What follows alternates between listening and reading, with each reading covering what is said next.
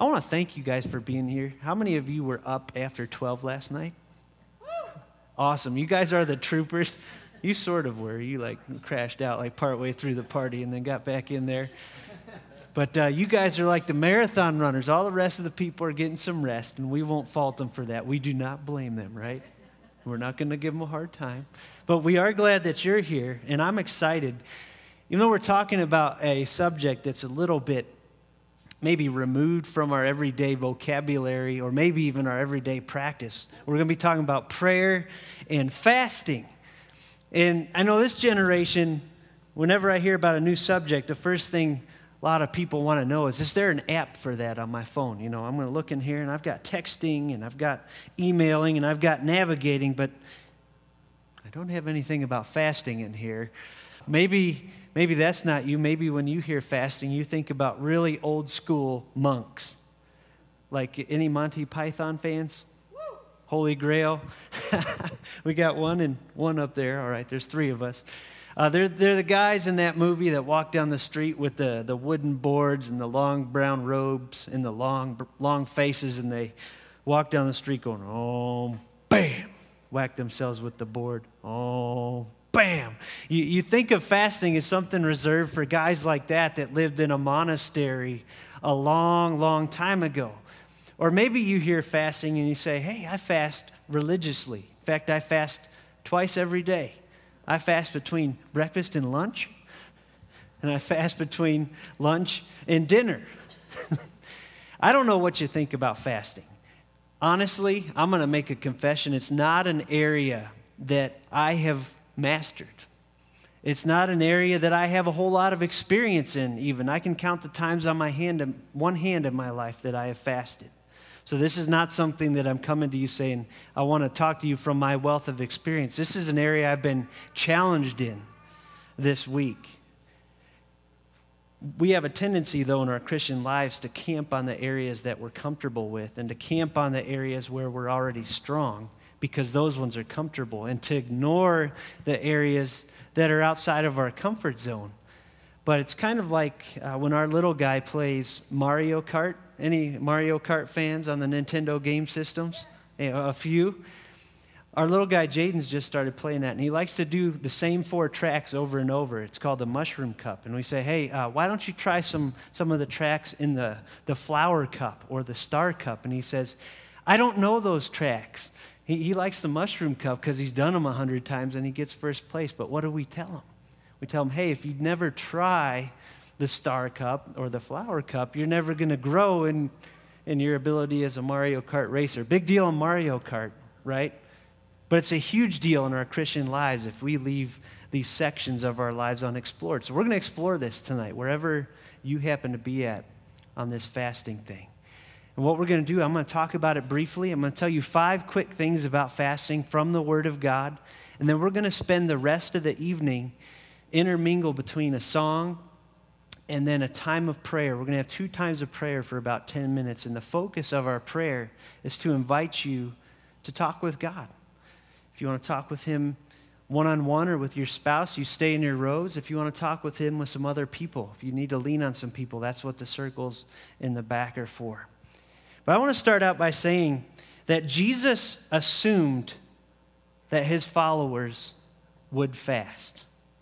He just assumed that. And we know that because in Matthew chapter 6, when He was talking to a group of His disciples, He said to them, when you fast. He didn't say if you fast. He didn't say maybe you'll fast. He said when you fast, as though He expected that would be a normal part of their lives. Now, just those 3 words alone, you might say that's kind of shaky, but you go over to Mark 2, you'll remember in verse 18, there was a disagreement. John's disciples and the Pharisees were fasting. It says, people came and said to Him, why do John's disciples and the disciples of the Pharisees fast, but yours do not? And Jesus said to them, can the wedding guests fast while the bridegroom is with them? As long as they have the bridegroom with them, they cannot fast. In other words, Jesus was saying, as long as I'm here on earth in person, physically, I'm the bridegroom. There's no point for them to fast. But then He says, the days will come when the bridegroom is taken away from them, and then they will fast in that day. And what I want to tell us tonight is we live in that day that he spoke about. While Jesus is here spiritually within each of his children, he's no longer here physically. We're waiting for that day to be reunited with him physically. In the meantime, he expects that there will be times in our life that we fast, that we willingly set aside food to focus our eyes on him. Second, if you fast just to be seen by other people, you should expect no reward from God. Being seen by people will be your only reward. Jesus said it this way: when you fast, do not look gloomy like the hypocrites, for they disfigure their faces, that their fasting may be seen by others. Truly I say to you, they have received their reward. And I don't know if you've done this, or maybe you've been across the lunch table from someone. They sit there and, oh, that sandwich that you're eating, it looks so good. I'm so hungry. But I can't. I cannot, for I'm fasting before the Lord. What's that other person going to say? They're going to say something along the lines like, wow, that's pretty spiritual. I wish I could be like that. And Jesus says, hey, that's okay if they say that, but that's going to be your only reward. So if that's what you want, go ahead and do it with a gloomy face. Make a show of it so that you get those words from other people. That's all you will get. Now here's the flip side of that. If you do it with right motives, you can expect, you can look forward to reward from your Heavenly Father. Listen to what Jesus goes on to say in Matthew 6. When you fast, anoint your head and wash your face. In other words, take care of yourself. Don't go out of your way to make yourself look all run down and tired. Just get ready like you normally would get ready, that your fasting may not be seen by others, but by your Father who is in secret. And your Father who sees in secret will reward you. Now, I want to make a side note here, because we love religion as people. This is not saying that somehow we gain favor with God by fasting. The only way we gain favor with God is by trusting in what his Son, Jesus Christ, did on the cross to pay for our sins. But we can get reward from fasting. So you say, what is the right motive for fasting as we're doing that in secret? What is the motive that should drive us? The motive that should be behind our fasting is total 100% complete dependence on God. Above all else, above our food, above our relationships on this planet, above everything else that can get in the way and distract us. Psalm 34:8 says, taste and see that the Lord is good. Blessed is the man who takes refuge in him.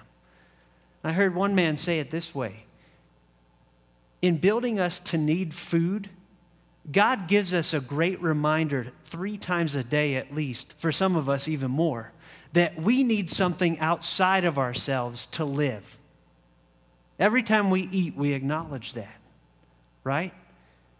And what this verse is saying is, hey, while that's true with food physically, there's an even greater need that we have. It's a need for a God, a relationship with him to sustain us. That's why it says, taste and see that the Lord is good. So I did a quick look through the Bible about fasting this week, and I'm not going to hit you with everything. I'm going to tell you 4 situations, though, that I've seen in the Bible where people found the need to fast. Because you might be hearing all this and saying, hey, when do I do this? Why would I do it? What are some of the situations where I might think about maybe fasting? How do I know if God's leading me to do that? One situation you might consider fasting is whenever you experience grief, especially severe grief. Maybe you lost a loved one. Maybe you went through a trial that you just didn't see coming and you were totally blindsided by it. And one example of this, how many of you guys remember that little book in the Old Testament of Esther? You remember Esther's uncle Mordecai discovered that there was a plot to have him and all the rest of his people exterminated. Haman was cooking up this scheme. Well, he found out about that in Esther 4.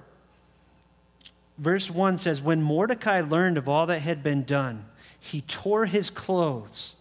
That was typical in those days to express grief as well. He tore his clothes. He put on sackcloth, which was a very itchy cloth, fabric, and ashes, and went out into the city, wailing loudly and bitterly. But he went only as far as the king's gate, because no one clothed in sackcloth was allowed to enter it. In every province to which the edict and order of the king came, there was great mourning among the Jews, with fasting, weeping, and wailing. Many lay in sackcloth and ashes. So I'd like to ask us as a group tonight, is there anybody in here going through any kind of intense grief in your life? And I want to say you may want to consider fasting to focus your dependence on God as you go through that loss and that heartache. Another one, when we're ensnared by sin, when we find ourselves in a situation where we are or are about to give in to temptation. And this one comes from 1 Kings. You remember there was a wicked king named Ahab, and he wanted a vineyard that belonged to a guy named Naboth. And he's whining to his wife about it. She wore the pants in that relationship, if you remember. Her name was Jezebel, and she's like, stop whining. You're the king. You want his vineyard? I got a plan. We'll call a feast. We'll put Naboth at the head of the table. We'll set up 2 guys to say he did something that's worthy of death. So they had the feast, and those 2 guys stood up and said he was worthy of death, and they had him executed. Also, Ahab could get his little vineyard. So Ahab thinks he's off the hook, but you remember Ahab's arch nemesis was Elijah, man of God who spoke the word of God boldly. He comes to Ahab, and he says, God knows what you did.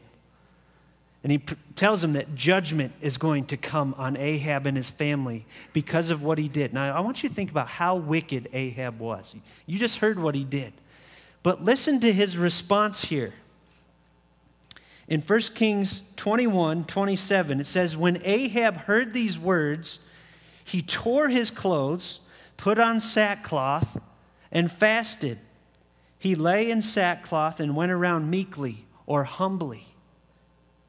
Then the word of the Lord came to Elijah. If you're not convinced that God's a merciful God, you will be after this verse. He said, have you noticed how Ahab has humbled himself before me? Because he has humbled himself, I will not bring this disaster in his day, but I will bring it on his house in the days of his son. In other words, God looked down and saw Ahab humbled. He saw him fasting. He saw him praying. He saw him confessing his sin. And he said, I'm not going to remove the punishment altogether, but I'm going to wait on it until he's gone. So I want to say to us, if God's been convicting you about a certain sin in your life, maybe you've had a hard time breaking its hold on your life, or maybe you're at the point where you're done with it. Sometimes it makes sense, along with your confession and your humility, to fast so that you find yourself where Ahab found himself, in the hands of a merciful God. Another situation, when we have a scary journey in front of us and we need God's help. Now that journey may be literal, like moving across the country, or it may be metaphorical. You're stepping into a new chapter of your life, and you're seeing the obstacles and the hardship of what's coming down the pike. And you know you're not going to make it without God's help.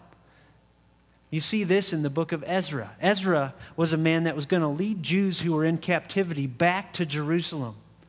And he was going to take them along a road that was notorious for robbers, wild animals, enemies. But he didn't want to ask the king at that time for help, because he had told the king God would help him. So what it says in Ezra 8, it says, there I proclaimed a fast so that we might humble ourselves before our God and ask him for a safe journey for us and our children with all our possessions. I was ashamed to ask the king for soldiers and horsemen to protect us from enemies on the road, because we had told him the gracious hand of our God is on everyone who looks to him. but his great anger is against all who forsake him. So we fasted and we petitioned our God about this, and he answered our prayer.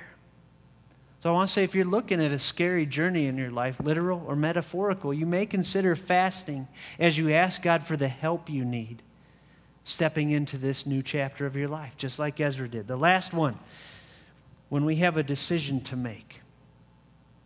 I don't know how many of you are facing big decisions right now, but I want you to listen to this chapter in Acts. We're jumping to the New Testament here. In the church at Antioch, there were prophets and teachers: Barnabas, Simeon, Lucius of Cyrene, Manaen. While they were worshiping the Lord and fasting, the Holy Spirit said, "Set apart from me Barnabas and Saul." Now I want to read that again. While they were worshiping the Lord and fasting, the Holy Spirit said, "Set apart for me Barnabas and Saul for the work to which I have called them." So after they had fasted and prayed, they placed their hands on Barnabas and Saul and sent them off. You know, this Saul is Paul, who went around the world spreading the gospel. Chances are you and I are Christians today in part because of what God did through the Apostle Paul. But did you catch when they were sent out? There was a group of people at a church in Antioch worshiping God and fasting, and the Holy Spirit came to them and said, "Set apart Barnabas and Saul for this mission." And what I love about this situation, that church didn't even know they were facing a decision. They were just worshiping God and fasting and showing their whole dependence on him. And in the middle of that, God says, "Here's my will for you. Send these two men out." So you think about your own life or the life of our church or the church around the world. What decisions are we facing? And maybe it makes sense as we're worshiping to fast, show our complete dependence upon God, and look for him to lead us through his word and through the Holy Spirit. So those are a few situations where it makes sense. A couple more points and then we'll be done. Not eating is not enough. There's all kinds of reasons to fast. If you're fasting for medical reasons or to lose weight, not eating is enough. But we're talking about fasting to show our complete dependence upon God. The real question as we stop eating is, do you take that time and energy that you would normally put into that food and fill it up with a focus on God? You understand what I'm saying? Because Scott and I have talked about this, how sometimes when we fast, it's so easy to spend the whole time thinking about food, right? You know, that you may not be eating, but you're watching the Food Network and you're thinking about your favorite meal and you're salivating, man. Or let's say you take a fast from television for a time, because you can fast from other things in your life to give time to God. Let's say you're fasting from television, so you're not watching the tube, but man, you're online reading all the blogs about your favorite show so you don't miss an episode. You don't miss what happened while you're not watching. And you're not using that time to focus on God.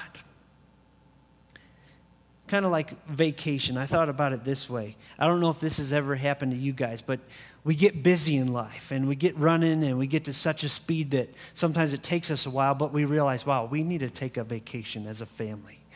We need to slow down and spend some time with each other. So you say to your boss, I'm going to take a week off. I'm going to take one of my vacation weeks. And you got all these grand visions of how it's going to draw your family together. But then sometimes what happens, you take that vacation, and let's say it's a staycation where you happen to be staying at home, and as a husband, you say, hey, well, I'm going to use this time to fix the cars and wash them up, and the wife may say, hey, the house needs painting on the inside, so I'm going to do that, and the whole time the kids are playing video games and watching TV.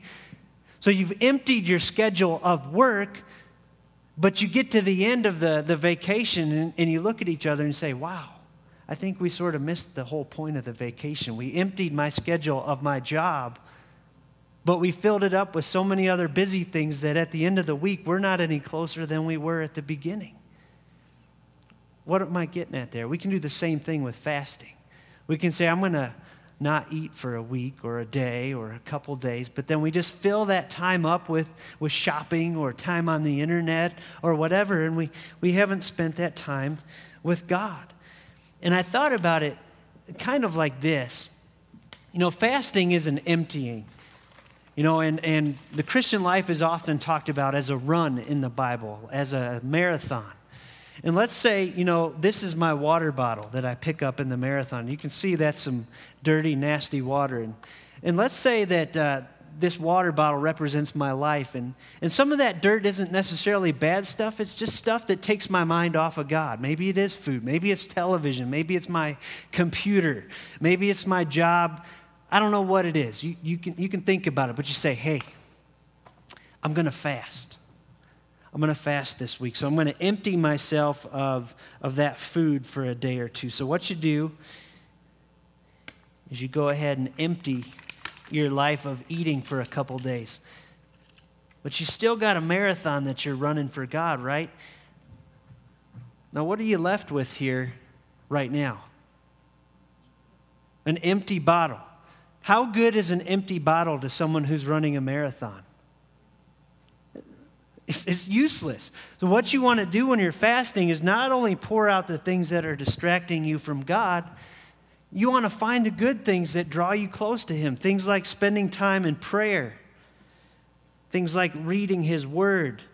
Things like praying with your family, talking about His will for your family, so that you have some water, some good water to drink, right? You don't want to just empty yourself when you're fasting. You want to fill that time with good things.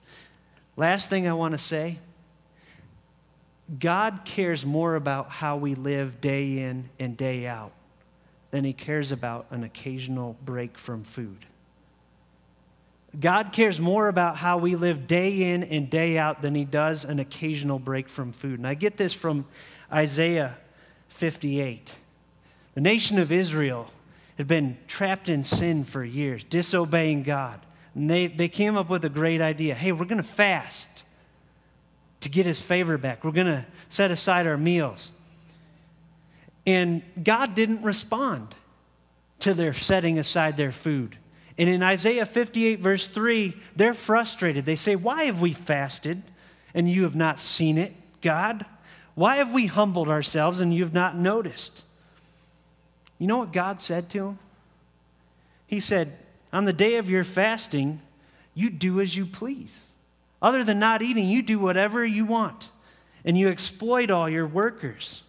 Your fasting ends in quarreling and strife and in striking each other with wicked fists. You cannot fast like this and expect your voice to be heard on high. And then he goes on to tell them what really matters more than setting aside food. He says, is not this the kind of fasting I have chosen? And this is what he wants: to loose the chains of injustice and untie the cords of the yoke, to set the oppressed free and break every yoke. Is it not to share your food with the hungry and to provide the poor wanderer with shelter? When you see the naked, to clothe him, and not to turn away from your own flesh and blood. He says, when you do these things, then your light will break forth like the dawn, and your healing will quickly appear. Then your righteousness will go before you, and the glory of the Lord will be your rear guard. Then you will call, and the Lord will answer. You will cry for help, and He will say, here am I. If you do away with the yoke of oppression, with the pointing finger and malicious talk, and if you spend yourselves in behalf of the hungry and satisfy the needs of the oppressed, then your light will rise in the darkness, and your night will become like the noonday. The Lord will guide you always. He will satisfy your needs in a sun-scorched land and will strengthen your frame. You'll be like a well-watered garden, like a spring whose waters never fail. I sort of summarize that by saying, God would rather have someone who is full and is a good reflection of Him than someone who is fasting and lives their life like a jerk to the people around them. Because He cares more about how we live day in and day out than He does about an occasional break from food.